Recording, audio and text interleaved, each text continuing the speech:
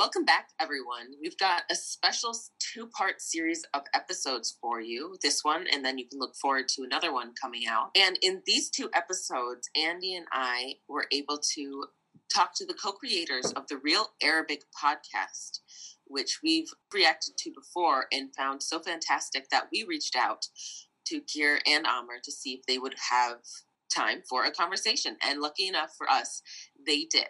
So, of course, we ended up having a lovely chat. And before we went to talk about the podcast and how they teach Arabic through their very incredible platform, we, of course, had to shoot the breeze for a little while and talk about very important topics such as hot water bottles and their relevance in the United States, in Lebanon and Syria, as well as in Ireland. Enjoy a little bit of our conversation before we jump into everything related to the podcast, Learning Arabic, and what it means for Kira and Amr to have this platform.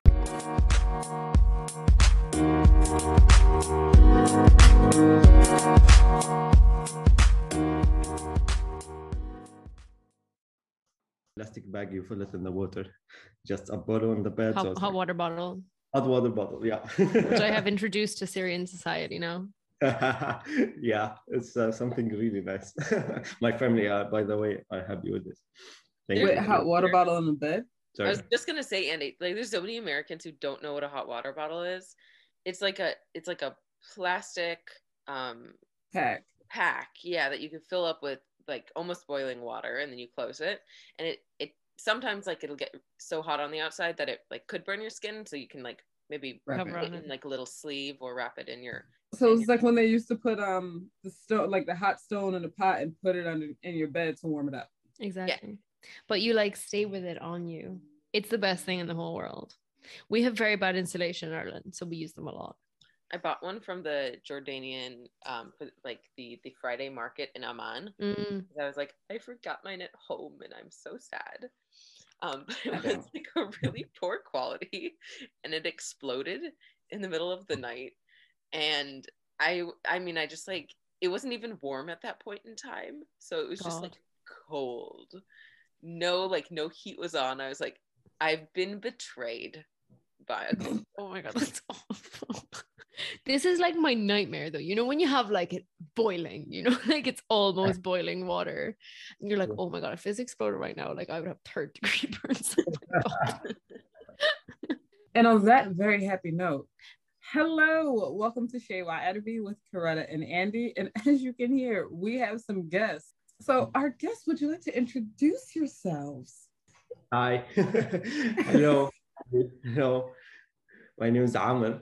I am from Syria, South Syria, Swaida. I have been living in Lebanon since 2011. I studied, I have just baccalaureate degree with finance.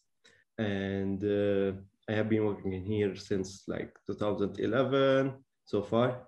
And I live in Beirut, area called Marim Khair. Hi, my name is Kira Murphy. I'm Irish and I'm currently living in Geneva. I lived in Lebanon for 1 year where we set up the Real Arabic podcast, Amr and I, and I'm currently working in the very strange and niche world of preventing violent extremism. Of course, we have already been talking and you know Coretta and I, but our discussion has been a little bit about what it is like to live in Lebanon. Could you guys tell us more about the daily life? Mm-hmm. Sure. It's like, as I mentioned before, it's like life in Lebanon is like, it's like kind of simple. Okay. It's like more likely it's like people here is like society is like close to each other. There is a social life, lots of social life in Beirut, especially in Beirut. As my experience for is like in daily life in Lebanon is like also simple, but a big challenge every day. It's like you face a lot of circumstances according to this like politics way. First of all, it's affected a lot of parts of life in a way, because as we know, Lebanon based on it's like sectarian groups, okay? And this is it's like affected the daily life every day in Beirut in a way, okay? Instead of the politics, now economics, and also it's like making it's like harder to survive in Lebanon in a way. And every day you have a lot of challenging. According to my work, I need always electricity, internet, and this service is like basic service, but it's not exist, unfortunately. But in general, it's like really amazing place. I love it. I love the culture in the way, and more free. Okay, according to, if we compare it to Syria, it's very close to it. It's so different, so different. When I came back, the first time I came back here, it's like to Lebanon, I was like 17, 18 years old, and I find it's big change in society and the culture, people, how they think, how they see things. But it's like, it's a pretty cool place to live in. So you've been in Lebanon now for 10 years. Yeah.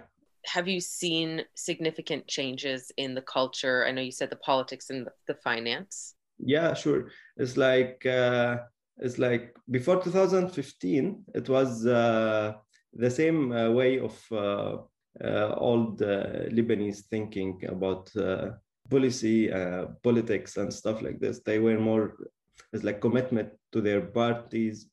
Parties like, it's like a political party. Okay. After 2015, there is a movement called طلعت ريحتكم. It's according to the crisis of the trash in Lebanon. And I can start to see, it's like this new generation is like they are more free, they more educated. A bit is like far away from the parties in a way, but also it's like according to their education, they haven't really learned that much about their history. Okay, which affected them now. They don't know exactly what's happening in the civil war, and they are confused in the way. And their parents always like tell their story in their side, from the sectarian side, from the religion side.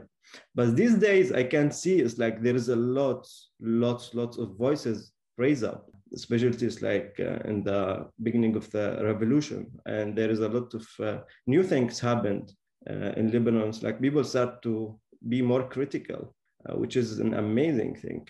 They were like as robots, like just following their leaders in a way. But now I can tell, it's like many people I have met, they start to really be more critical about their thinking and what they want for their country in a way. Yeah, but still it's not enough according to the regime. It has been like 30 years. They're controlling them, telling them it's like fake things all the time. And still so far it's working in a way.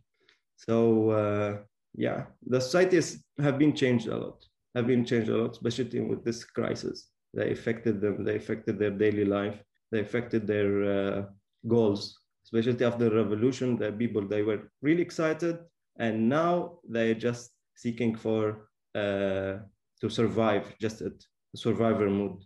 They need food, they need anything, and this is variety. And it's like to fall down the system. It's like something in the second place now. Yeah, they don't have that much choices.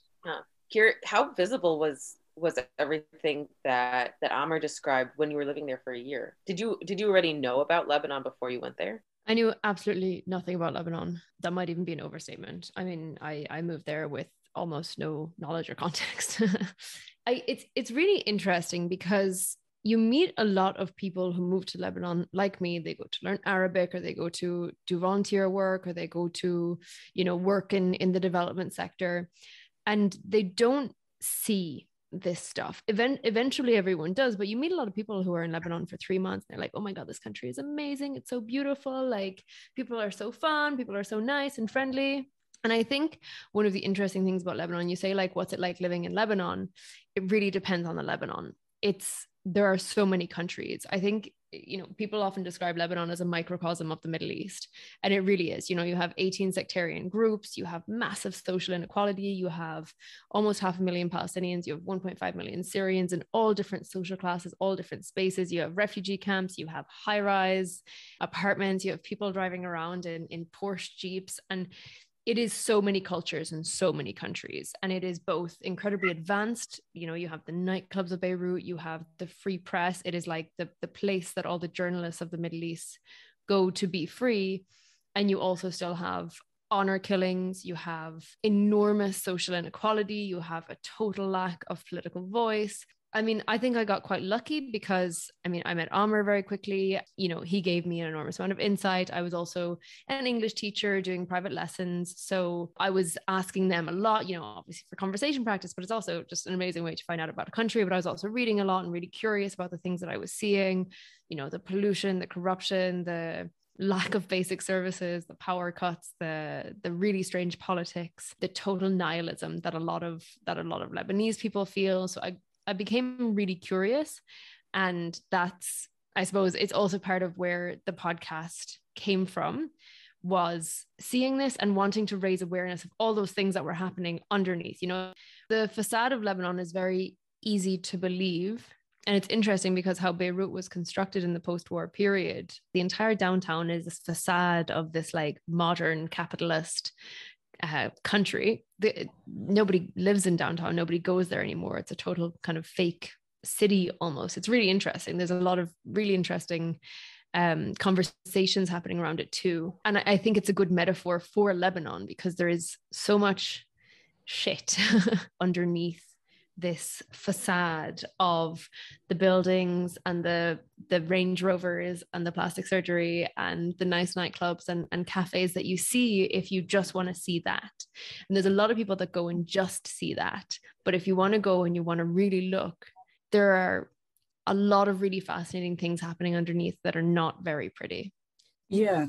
And I said to someone once regarding travel, I was like, I don't think it counts. I don't think you've been in a country if you've only gone to the airport or you've only gone to the tourist spots, because you don't actually get to interact with the people and see how they're living. And so for me, it's like you don't really understand what it means to be in that space. I always say that if you still like a country unconditionally, or like you can't say bad things about it, you haven't been there for long enough. You're talking about real issues and you know, essentially uncovering the shit that is there and giving listeners not only an opportunity to learn Arabic, but you have a very unique format and for a very specific purpose. So could you just share with us a little bit about what was it like when the idea came to you? What was going on in your head when you decided we should make this podcast? Well, I think Amr can agree with me when I said the idea was not actually ours. We have to give credit for the idea to our friend Chloe, who is a really wonderful French woman who used to travel to Lebanon regularly. I don't know if she still does, Amr. Yeah. And she works on entrepreneurship projects. A lot of it, I think, with refugees and disadvantaged groups. She's really interesting. And it was kind of her idea, but it began because I was trying to learn Arabic. You know, there's multiple Arabics. So many of the resources were in Fusha, the modern standard Arabic. And I had no interest in modern standard Arabic. I wanted to go and be able to speak to the refugees that I was working with, to talk to people in the street, to talk to cab drivers. And for that, the vocabulary is different. The grammar is different. They've simplified everything. It's really great. It takes way less time. So I wasn't interested in Fusha at all. I never really was. But so many things were in Fusha, and I found so many of the language learning were exactly those. They were so boring. I was so bored of like, Badi Shay. Like, okay, I got it, Badi Shay. Like, now what? Let's move on. Kind of get past this. And you couldn't kind of get to almost the next level, you know? But also I was kind of writing these email rants and blog rants just because there was like so much to say about what I was seeing. And I think those things kind of came together and we decided to make this thing. The language is like, you learn it on the side because you're actually interested and engaged in the topic. And you're talking about topics that a lot of people actually want to talk about in Arabic because it's such a political language to learn. So many people who are there for development, they're there for politics, they're there for journalism. So this vocabulary is really helpful. And it's, you know, if you want to have any kind of interesting or engaging conversations, you need to know words like corruption and government and politics and the political movements, etc. And as well, I wanted to show people this other Lebanon, the crappy Lebanon underneath, so that they could actually understand where they were living, because you saw so many people who kind of, you know, they were living their best life in Jamaizi, mostly like Mad Mikhail, with the nightclubs and the cafes. And I kind of wanted to say, look, because I was learning it all from Amr and most people didn't have, I think, that opportunity. That actually really speaks to why we decided to reach out to you. Because like I can remember us struggling to pick a topic when we were looking through your catalog, which is amazing. You should check it out if you haven't. And we eventually settled on a walk through a neighborhood, which is not a typical offering for a language learning podcast. I do have a question because, and it might just be me that feels this way, outside of the fact that development is just such a patriarchal, colonialistic society to be in or space to be in, there's also the added bit of coming from wealthy countries going into not wealthy countries or countries that have more visible problems if you're willing to look. Did you struggle when you were like making the podcast and coming up with the topics with feeling like this isn't my place, or, you know, I'm just another Western person coming in talking crap but not really offering solutions? I mean, that's definitely something I could have struggled with, but I mean, it definitely obviously crossed my mind. I'm relatively self-critical, but at that point, Lebanon had just pissed me off so much. I kind of just wanted a space to rant. And, you know, I was sick of just emailing my family with rants about like, oh, the air is so dirty. But I think in the podcast in general, I try to kind of build a constructive narrative too. And I mean, a lot of the information I was just passing on and putting in different language, but it was coming from Amr, his friends, my students, the people I was talking to. And I was trying to kind of put spotlights on these issues and try to increase the understanding of them too. I mean, it's not that was necessarily, you know, I wasn't doing it massively out of an awareness raising thing. There were interesting topics that I felt weren't talked about enough or weren't discussed enough or well enough understood among, in particular, Westerners who were kind of there to learn Arabic and didn't really want to see the stuff. So I, you know, it's also just to help people to understand what's really going on, or, you know, and even if I don't fully understand, I think I had enough of an understanding that it does shed some light, and it is somewhat helpful, and I hope not as nihilistic as the average narrative about Lebanon, because, you know, I try to identify the real issues, which is usually governance and government and politicians, as well as kind of different power plays and things like that. Would it be fair to say that essentially, you know, looking at this as a language learning platform, your target audience to some extent is Westerners going to study in Lebanon who are really only seeing a very, very select part of the society, which is extremely wealthy in a country where there is that absolutely extreme visible inequality. And the podcast invites, you know, whoever's learning Arabic to actually contextualize their language learning. Yeah, and I think it kind of goes to our language learning philosophy. And what we always say is, you know, why learn dialect? It's because language is not about learning a language for the sake of it. It's about talking to people. That's always why, you know, Fusha never interested me, because I wanted to actually be able to have conversations with real people who actually were from that place. And if you learn Fusha and you go there, you can talk to, you know, you can go to the universities, you can listen to the news, you can read the books, but you can actually talk to, you know, both the 99% of the population, you know. I'm sorry, I'm underestimating Lebanese education rates there. I really am. And it's exactly that. It's about, look at where it's coming from, try to understand the culture as well as the language. And I saw a lot of this kind of, you know, I don't know what to call it, like exotification, like Orientalism of like, oh, it's so like beautiful and the culture is amazing and like the food is so good and like they're so, you know, they're victims and they're so unfortunate. I wanted to kind of complexify also the understanding of the country, the problems, the mindset, which is often like just really problematic, but also, you know, understanding where that comes from and how difficult life can be, but how like beautiful life can be. And just basically trying to say like, look at the country, look at the real country, not the one that you want to see, not the one that you don't want to see, not the one that you think it might be, not what you're seeing in, you know, books or on TV or in the news, but like what it is like for the people who live here. Yeah, anyone you want to learn a language, you like the language because of the culture of the language. You know, it's like nobody like to learn just the language who cannot speak it with people.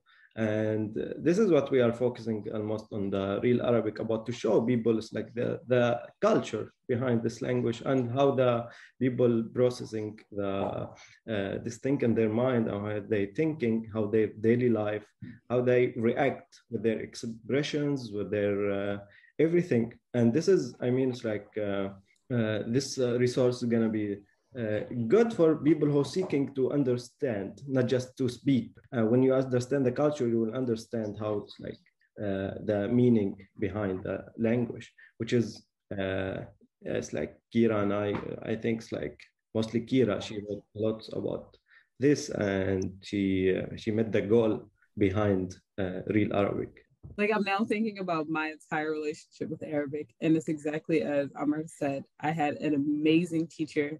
You know, we'll go out for lunch every so often because I love her, right? I love her. I love the culture that she presented, and she opened this whole doorway for me. What was really interesting about your responses just now was, especially for you, Kier, was how it was basically a restatement of what Amr was saying at the beginning when we asked him about daily life in Lebanon, how it is this thing where it's challenging, but it's also so beautiful and so wonderful and culturally dense that adapting and acclimating to those challenges is a part of life, and you accept it because of the freedom that you get to be in that space. And so that is beautiful. Honestly, I would love to jump into listening to the podcast that we picked, the episode that we picked out, now that we've talked, you know, heard so much, Amr and Kira, about your insights and the amount that I've learned about Lebanon, even in the last, 45 minutes that we've been speaking. We won't be able to include every minute of it, but, even learning about Amr, the power generator that you're using in order to have access to the internet, what is electricity like in Lebanon? Understanding that the policies that the government has in place means that there are outages. Electricity is cheap, but there's, severe outages, and then people have to come up with these creative adaptations or have more expensive adapters and backup generators in order to make life work with electricity. That's what they need. So the episode that we had picked out was about honor culture. And like Angie said earlier, it was really hard to pick an episode, even for the first time that we were listening to it. And now I have to commend you. Every episode is engaging. The topics are the ones that you want to click on. And something that really stood out to me when I listened to the first episode, first of all, that you have the transcript online. And second of all, that the entire podcast is not in Arabic. The podcast is actually in Arabic and English. Tell us about that. Why is it in Arabic and English? And also, how does that serve the purpose of the podcast, what you're going for? Okay, so I'm not going to lie. I also stole this idea. I'm not going to take credit for any ideas that aren't mine. It's actually from the Duolingo podcast. The idea of it is that you can listen to it on your train journey or whatever. And even if you don't follow everything that happens in the paragraph, the English part kind of summarizes and contextualizes what's coming, because that's of course a huge part of understanding. If you miss a lot, then you're not going to understand what's happening in the next paragraph. So it's trying to give you that. But it turns out they're actually a bit too complex for that, except for advanced listeners. And people who are advanced enough don't actually really need that so much. Because really how most people seem to use the podcast is they really sit down and, with the transcript in front of them, both languages, go word for word, try to understand a sentence, go back, try to understand it again. So actually, we weren't expecting the depth of engagement that people would have with the material. So it's super interesting. I'm looking at the comments for the episode that we're going to watch. What really got me, one of their last sentences that says, moreover, the Arabic is not in Fusha Arabic. Can you arrange Fusha Arabic as its pure Arabic? Thanks. This is something you get all of the time, especially from people who, like, for example, in Syria, there's these 3 high school degrees. One of them is science, one of them is like Arabic language, and one of them is business. And like the people who like have studied Arabic language properly are horrified that we teach this. I'm like, but this is the Arabic that you speak at home. And they're like, yes, but it's not pure, it's not right. Like it's something dirty. It's crazy. Like I haven't seen this for any language except for Arabic. Yes. People can really? Yes. So You mentioned earlier, just in conversation, that I use a lot of sayings. I use a lot of idioms and whatnot, which I do. And so that's called African American Vernacular English, which is similar to, but different than standard American English. And so when I go into spaces, I typically code switch into what a lot of us will call like professional English or academic English. And that is a holdover in the US, at least, where white Americans are the pinnacle. And so what they spoke is the language that is accepted, right? And they speak standard English. And I think it's everywhere. Like, that's the reason why there's so many different dialects of the thing. Like, my cousin is from Zimbabwe. She speaks Shona, but she doesn't speak the same Shona that's spoken in Harare, the capital of Zimbabwe. She speaks a different type of Shona. And I was like, what? No, every country has, like, because in Ireland too, I mean, you go from the countryside to the city and you have to change. And I definitely changed my accent also, and to work in the international world. England is also like this horribly hierarchical system where the accents from the north are in no way seen as professional, etc. But in Arabic, it's like a whole different language, basically. But it's so interesting because they will go home and speak it. So it's almost not a class thing. It's like a pride thing in this, and I suppose it's relevant a little bit to honor culture, like it's kind of their honor note. The outsiders can't know that we actually have massively simplified our language and speak this other language at home. We have to teach them the pure one, the beautiful one, the poetic one, the literary one. It's really interesting. You really don't. You really truly don't. You can teach me the Arabic that is spoken in the street, and I will be okay. React in the comments for us. It's just amazing. It was surprising, and wow, we have a good audience. Yeah. Also, this is embarrassing, but I'm gonna have to read along with the English because my Arabic is not actually good enough to understand my own podcast. You can help yourself learn, and it sounds like that's still working. Well, that ending was a wee bit abrupt because the conversation is not over. Please join us next time as we listen to the Honor Culture episode and react to it with the Real Arabic. And if you would like more Mina Swana content, please check out Alfuzeg's website at alfusaic.net. And please, please, please make sure to check out the Real Arabic podcast, their episodes, and their learning materials. And if you're feeling really, really frisky, you can schedule a class with Amr. Thank you so much for tuning in, and we'll see you next time.